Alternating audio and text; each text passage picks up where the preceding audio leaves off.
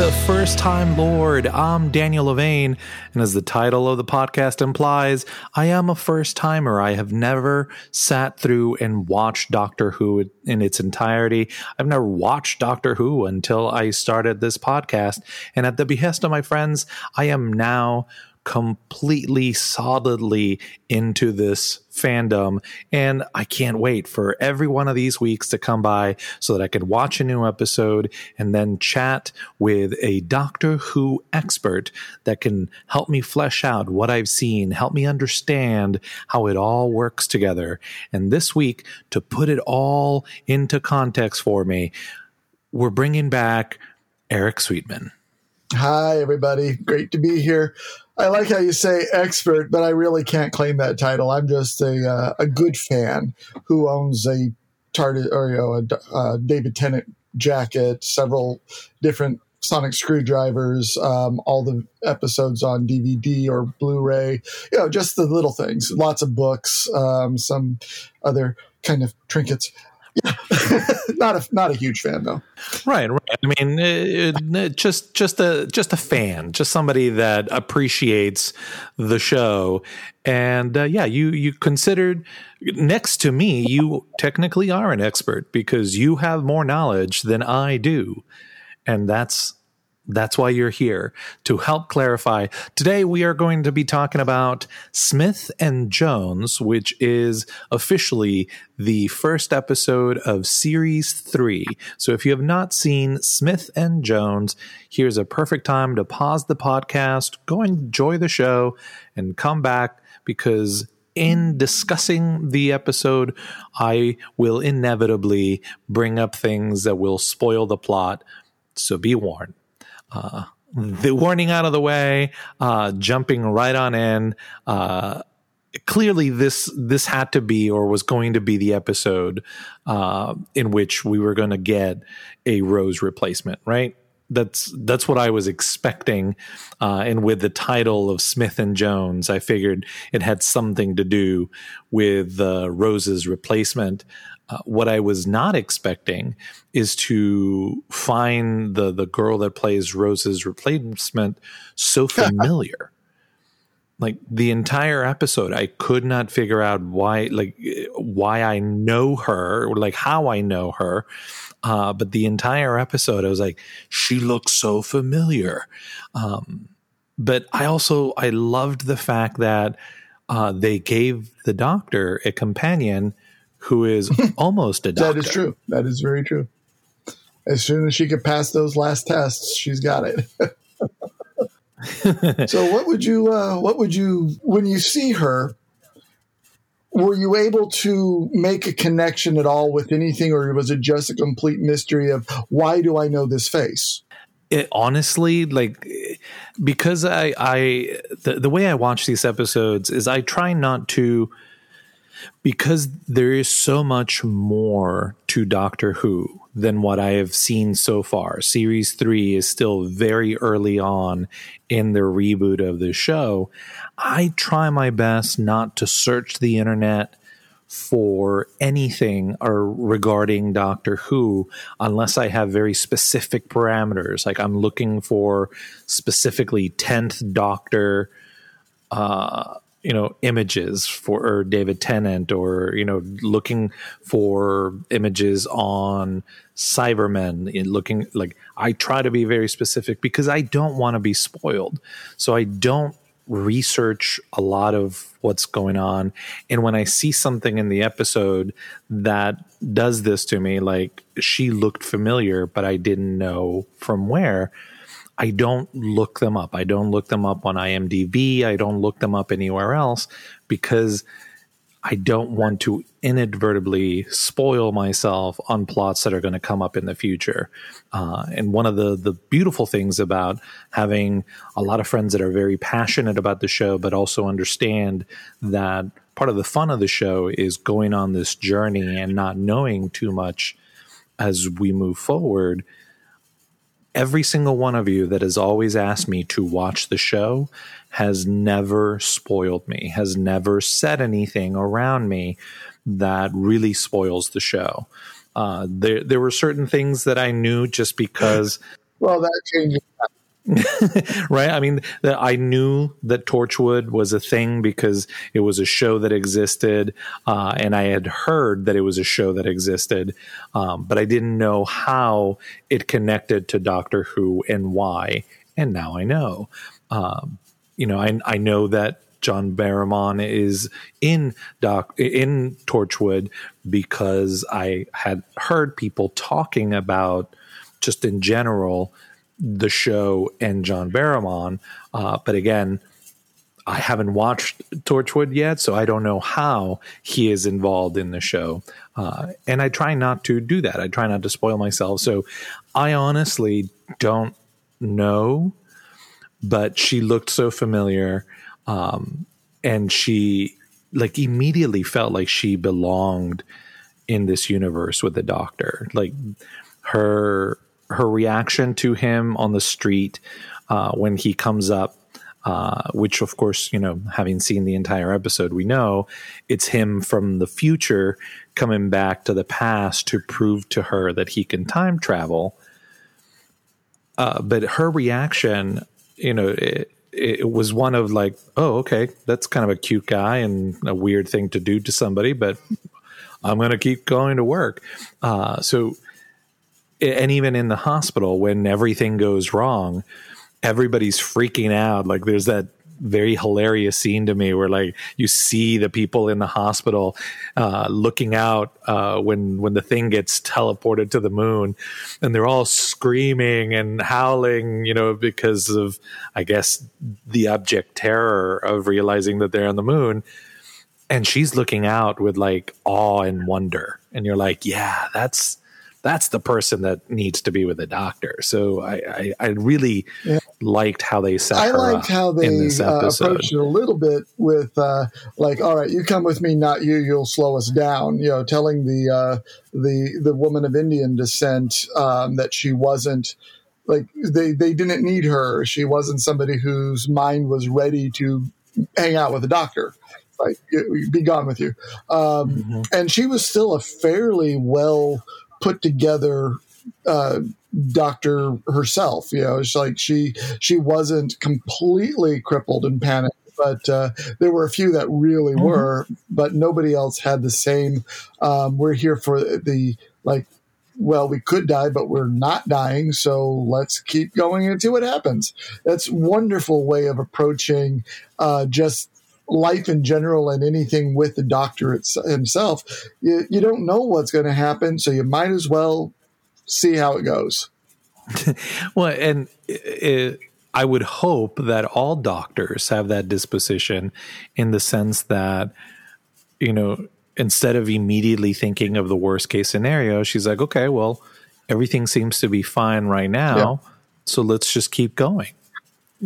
We'll worry when we have to worry. We'll get concerned when we have to get concerned. And she does, she does get concerned later in the episode when seemingly the Doctor is afflicted and affected.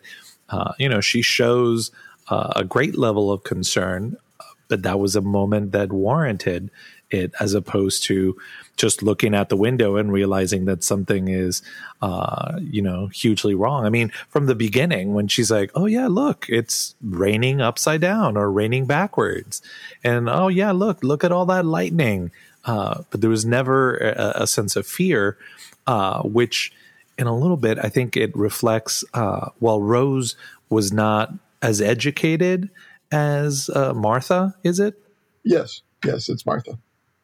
While Rose was not as educated as Martha, Rose had that sort of instinct of not immediately panicking and being curious about everything that is happening.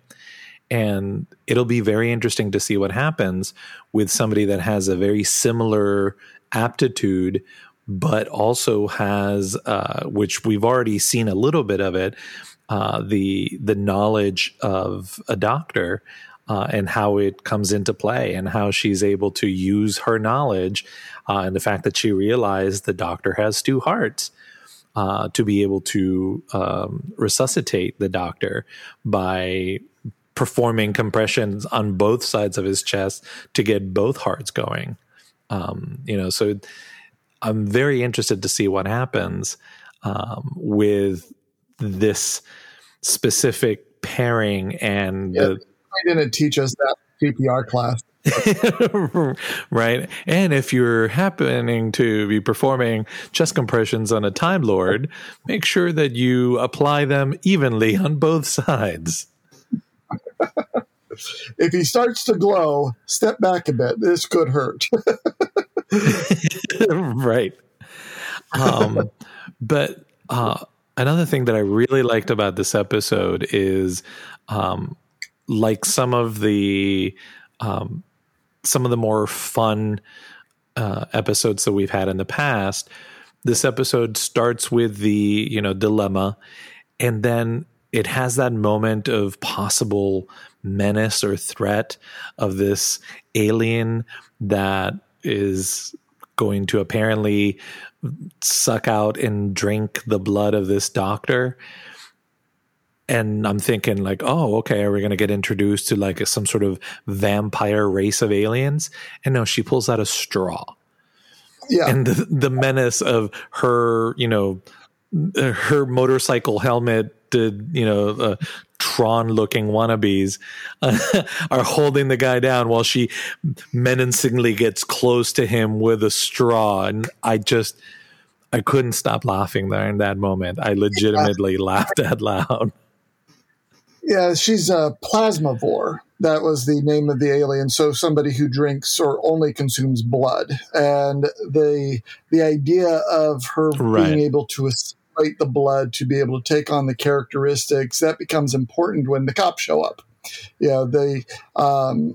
We've discovered as the show goes on, it's like, okay, this old lady in the hospital was at a hospital where there was a lot of the plasma, all the blood in their blood bank was running low surprisingly quickly. They couldn't figure out where this had gone. And apparently she had just popped in for a bit of a snack.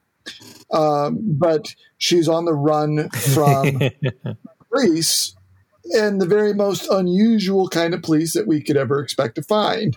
And then the police that are in question transport the entire hospital to the moon. They're the ones who did this. And they go and they land their giant phallic ships down on the surface of the moon, march out in formation, and go easily through the force field. The only thing that's holding in the little bit of air that they have, important later.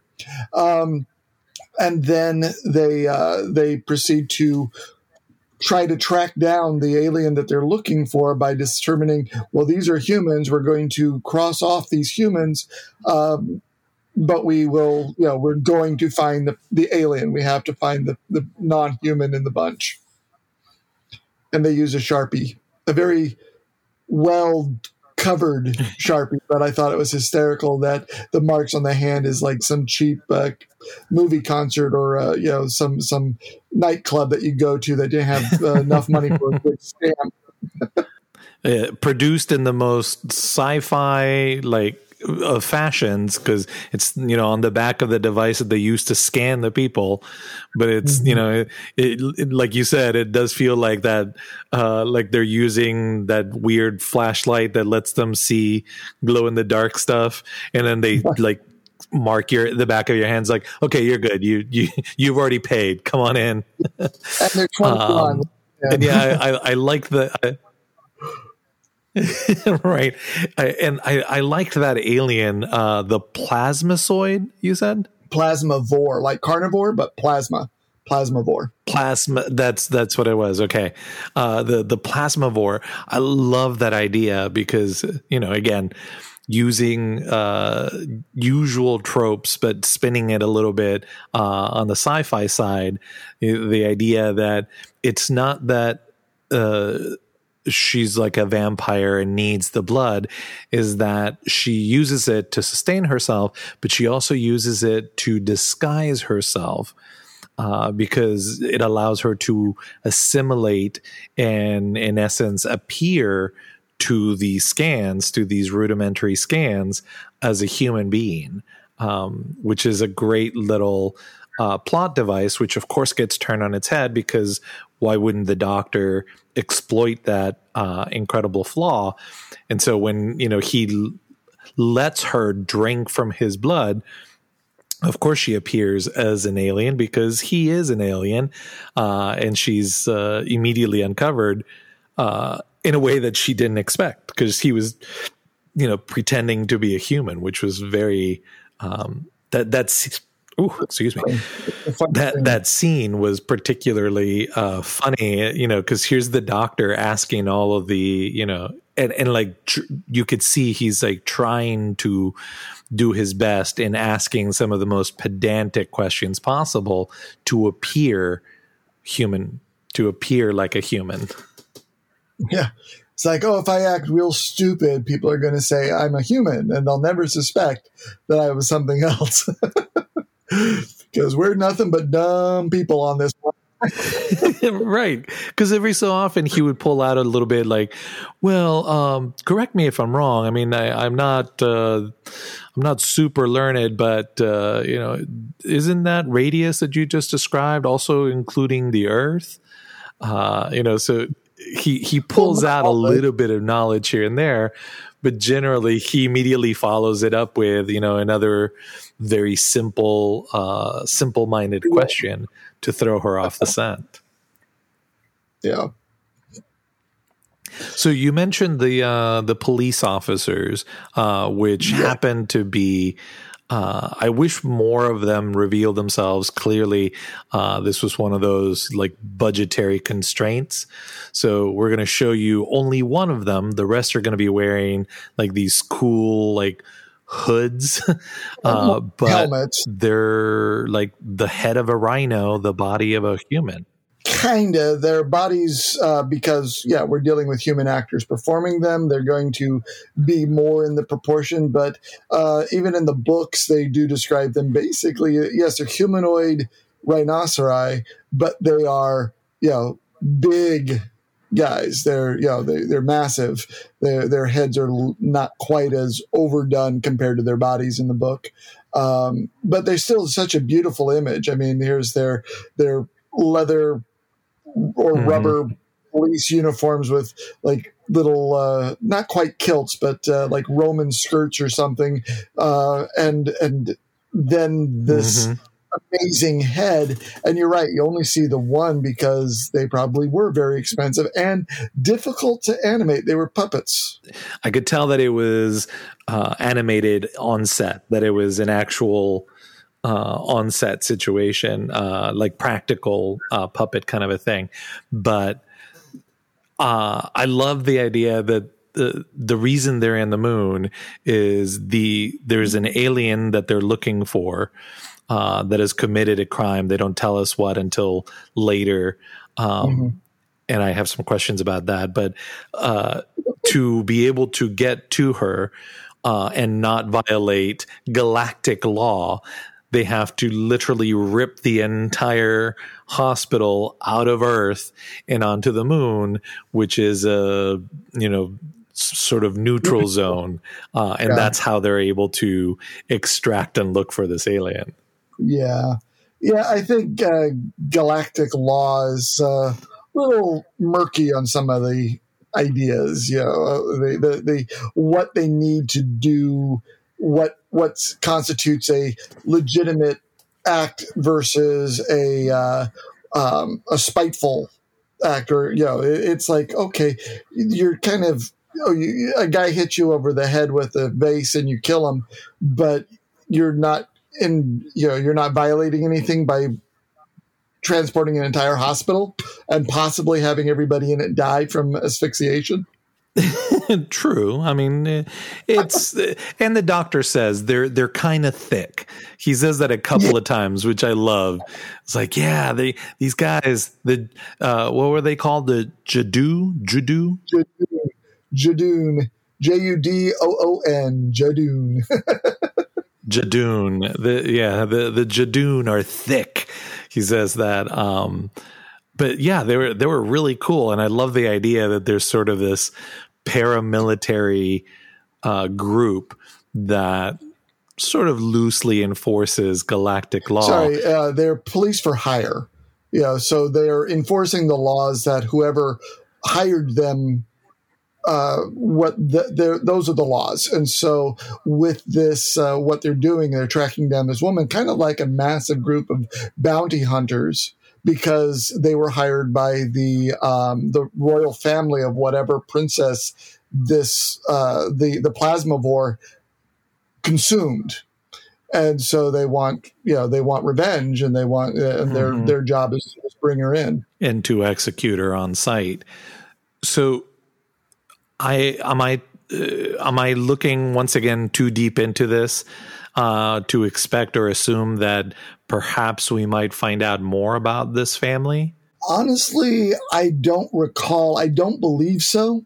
I think some things can be just set up as that's amusing, but the way they described her was, the little princess who died was very Shirley Temple, very just something that's super cute and adorable, and that's why she deserved to die, according to the Plasmavore.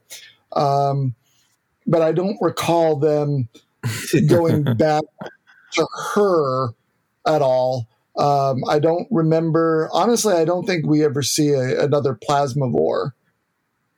And as far as the Judoom go, I want to see more of them because they're pretty awesome.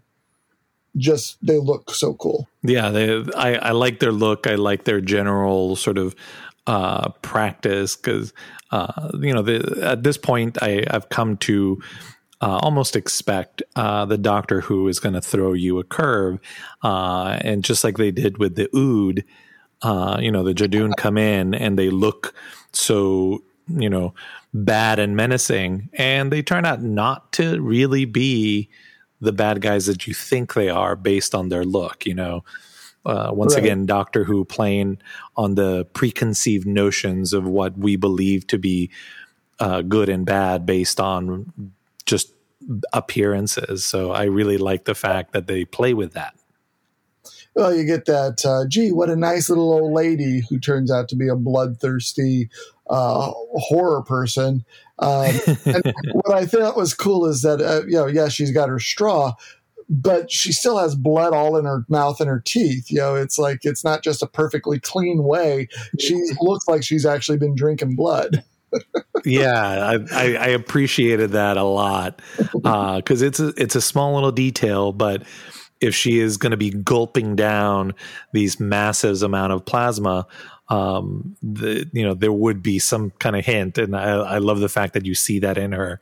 And the fact that as she's doing that, you see the Doctor get drain of color. That's another nice little attention, a bit of attention. There is a moment in this episode in which the Doctor absorbs all this radiation and then expels it out a single point to render it inert. And it leads to one of the most comedic things I've seen David Tennant do so far. And he can be pretty comedic sometime. I mean, this is a fighting hand was pretty darn funny. Great line. But the idea that he ends up taking off his shoe and then realizing, well, no, that's going to look stupid if I walk around with only one shoe. So he takes off the other one. Well, they were radioactive. You got to throw them into the bin. So, I mean, why not? Right. Which, of course, for a moment, I'm like, are they going to do like a Die Hard kind of situation here? And like he's going to have to run through the glass? I'm kind of glad they didn't go in that direction because, you almost expect it. But that's, again, what's so cool about Doctor Who is that they could set you up on the edge of it and go, nah, we're not going to go there. Right. Maybe if it was a Christmas episode. Maybe. But because they do, like, sometimes they make such a big deal out of setting up a joke. And then they just set up the joke, they play the joke, and that's it. And sometimes the setups also lead to other things happening. And, I was ready for it. I was like, okay, is this the moment where the Doctor's going to have to deal with, nope, he's perfectly fine. Basically, him being barefoot does not, have any bearing on the rest of the story at all, or what happens to him. So that was kind of fun. Yeah, getting a yippee-ki-yay, you just... yeah, and he didn't use his catchphrase, allons-y. So, I don't think that this is one of those episodes that is very heavy on setting up plot for the rest of the season, like some of the other first episodes have been, and setting up sort of interactions with things like Torchwood or introducing Bad Wolf into it. So did I miss anything?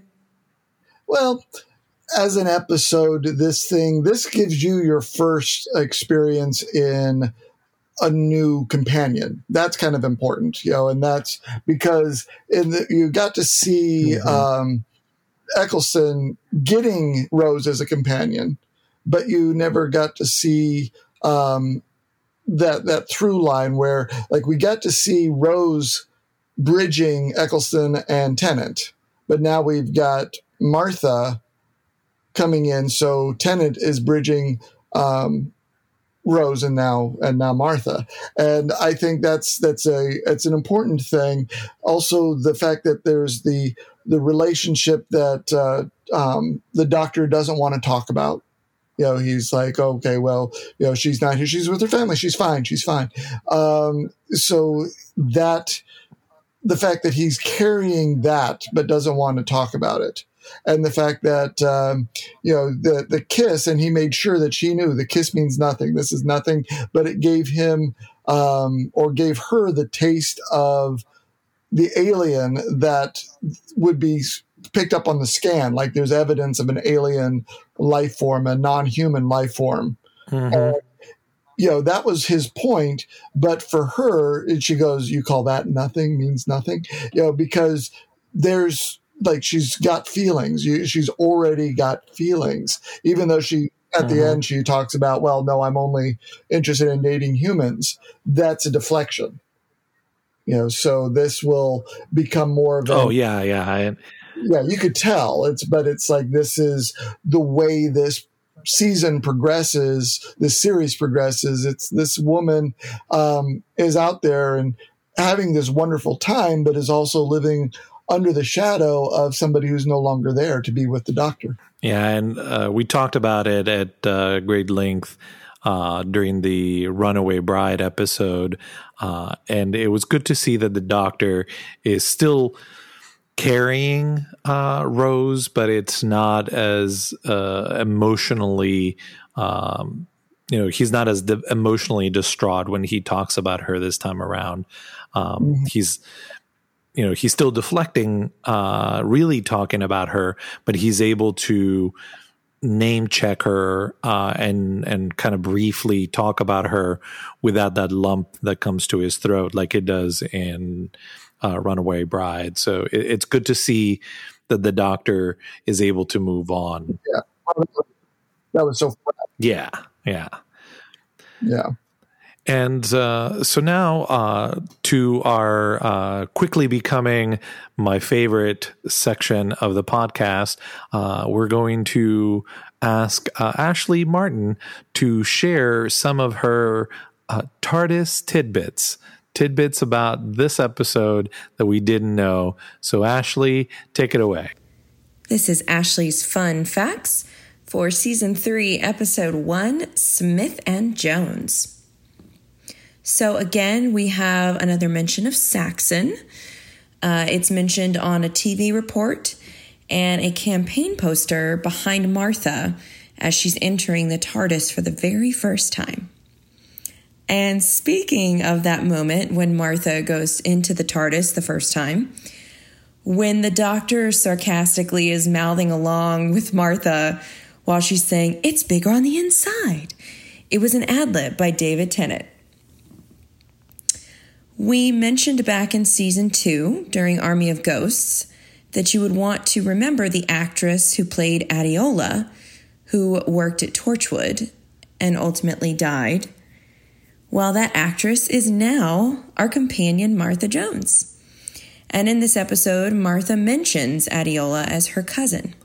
I cannot believe that I did not pick up on the fact that she is the same actress from the first two-parter that you and Ashley and I talked about. Yeah, we both told you. How did I miss that? How could I not? We told you. Remember that actress.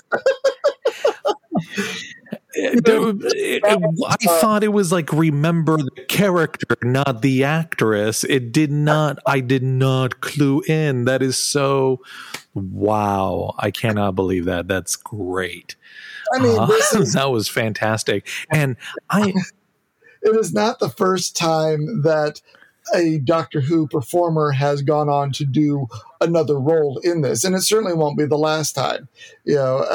Most of it, like the guy who played the Sixth Doctor was some military leader in an earlier storyline. So this is just, you find somebody you like to work with, you bring them back, see what else you could do. That's what happens here. Oh, that was really quick though, because that was like 3 episodes later, she's there as a different character, and then they go, "Oh yeah, that's my cousin." You're like, I did not see that coming. Sneak into the back plastic area and romance, and oh my God, there's a Cyberman. Speaking of a cast member playing dual roles, Martha's mother was previously in the episode New Earth from season 2. Adwa Ando, she played Sister Jet, one of the cat nurses who worked at the hospital. In getting more into the Doctor's history that we're slowly learning about, this is the first time the Doctor reveals that he had a brother. Okay, so what the heck? I did not hear him talk about a brother. When did he talk about a brother in this episode? He was talking about, like, Martha was asking him if did he have somebody, was there anybody else like him, do you have a brother? She was trying to figure out a little bit about him because she's got at least one sister and a brother, mom and a dad, and dad's girlfriend and late cousin and all that stuff. So she's got a fairly big family and was wondering what his was. And he says, "Oh no, I had a brother, but he's long gone. He's not around." And I don't know. I don't believe that that's actually referring to an actual brother, but somebody else that, another Time Lord. Yes.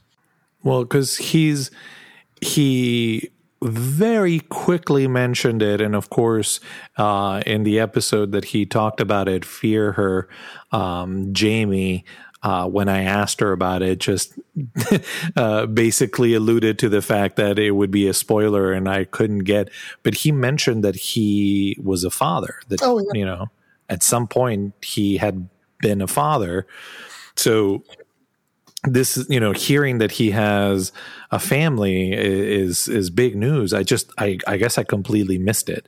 But sometimes David Tennant talks really fast. Yeah, so, but some of this stuff is because of the lengthy history of this series. When the very first Doctor in 1963 makes his appearance, he's hanging out with his granddaughter and her 2 teachers. So this is something like they had established him having family in one way or another from the very first episode. Okay. Yeah, a little hard to go back and see, but it's there. It's out there. That's fantastic. All right. Next tidbit, Ashley. Throwing it back to the Christmas invasion again. When the Doctor is in the hospital in the beginning, he's wearing the same pajamas that he wore in the Christmas invasion. And probably the funniest line in this episode, "A Jadoon platoon on the moon," was originally written as a joke for David Tennant because he has a naturally Scottish accent, but he performed the Doctor with the estuary English accent. And the oon pronunciation was quite hard for him to do. And so the writers put that in there as a little joke for him. Oh, gosh. Thank you so much, Ashley. Once again, great tidbits. I can't wait for next week to hear what you have ready for us. So now, Eric, is there anything else that I should be looking forward to? It seems like this next episode is going to be another one of those going back into the past episode. But is there something that I should be looking forward to or I should be paying attention to? I'm going to say yes, but as far as the next episode is concerned, but I don't think we have to worry about that at this moment. I think we'll enjoy that for what it is when we get to it. But I think you're going to enjoy more and more of where this goes with Martha. I think you'll start catching more and more of these Saxon references. Just, that was hit on a couple of times, and it's going to build up a little bit.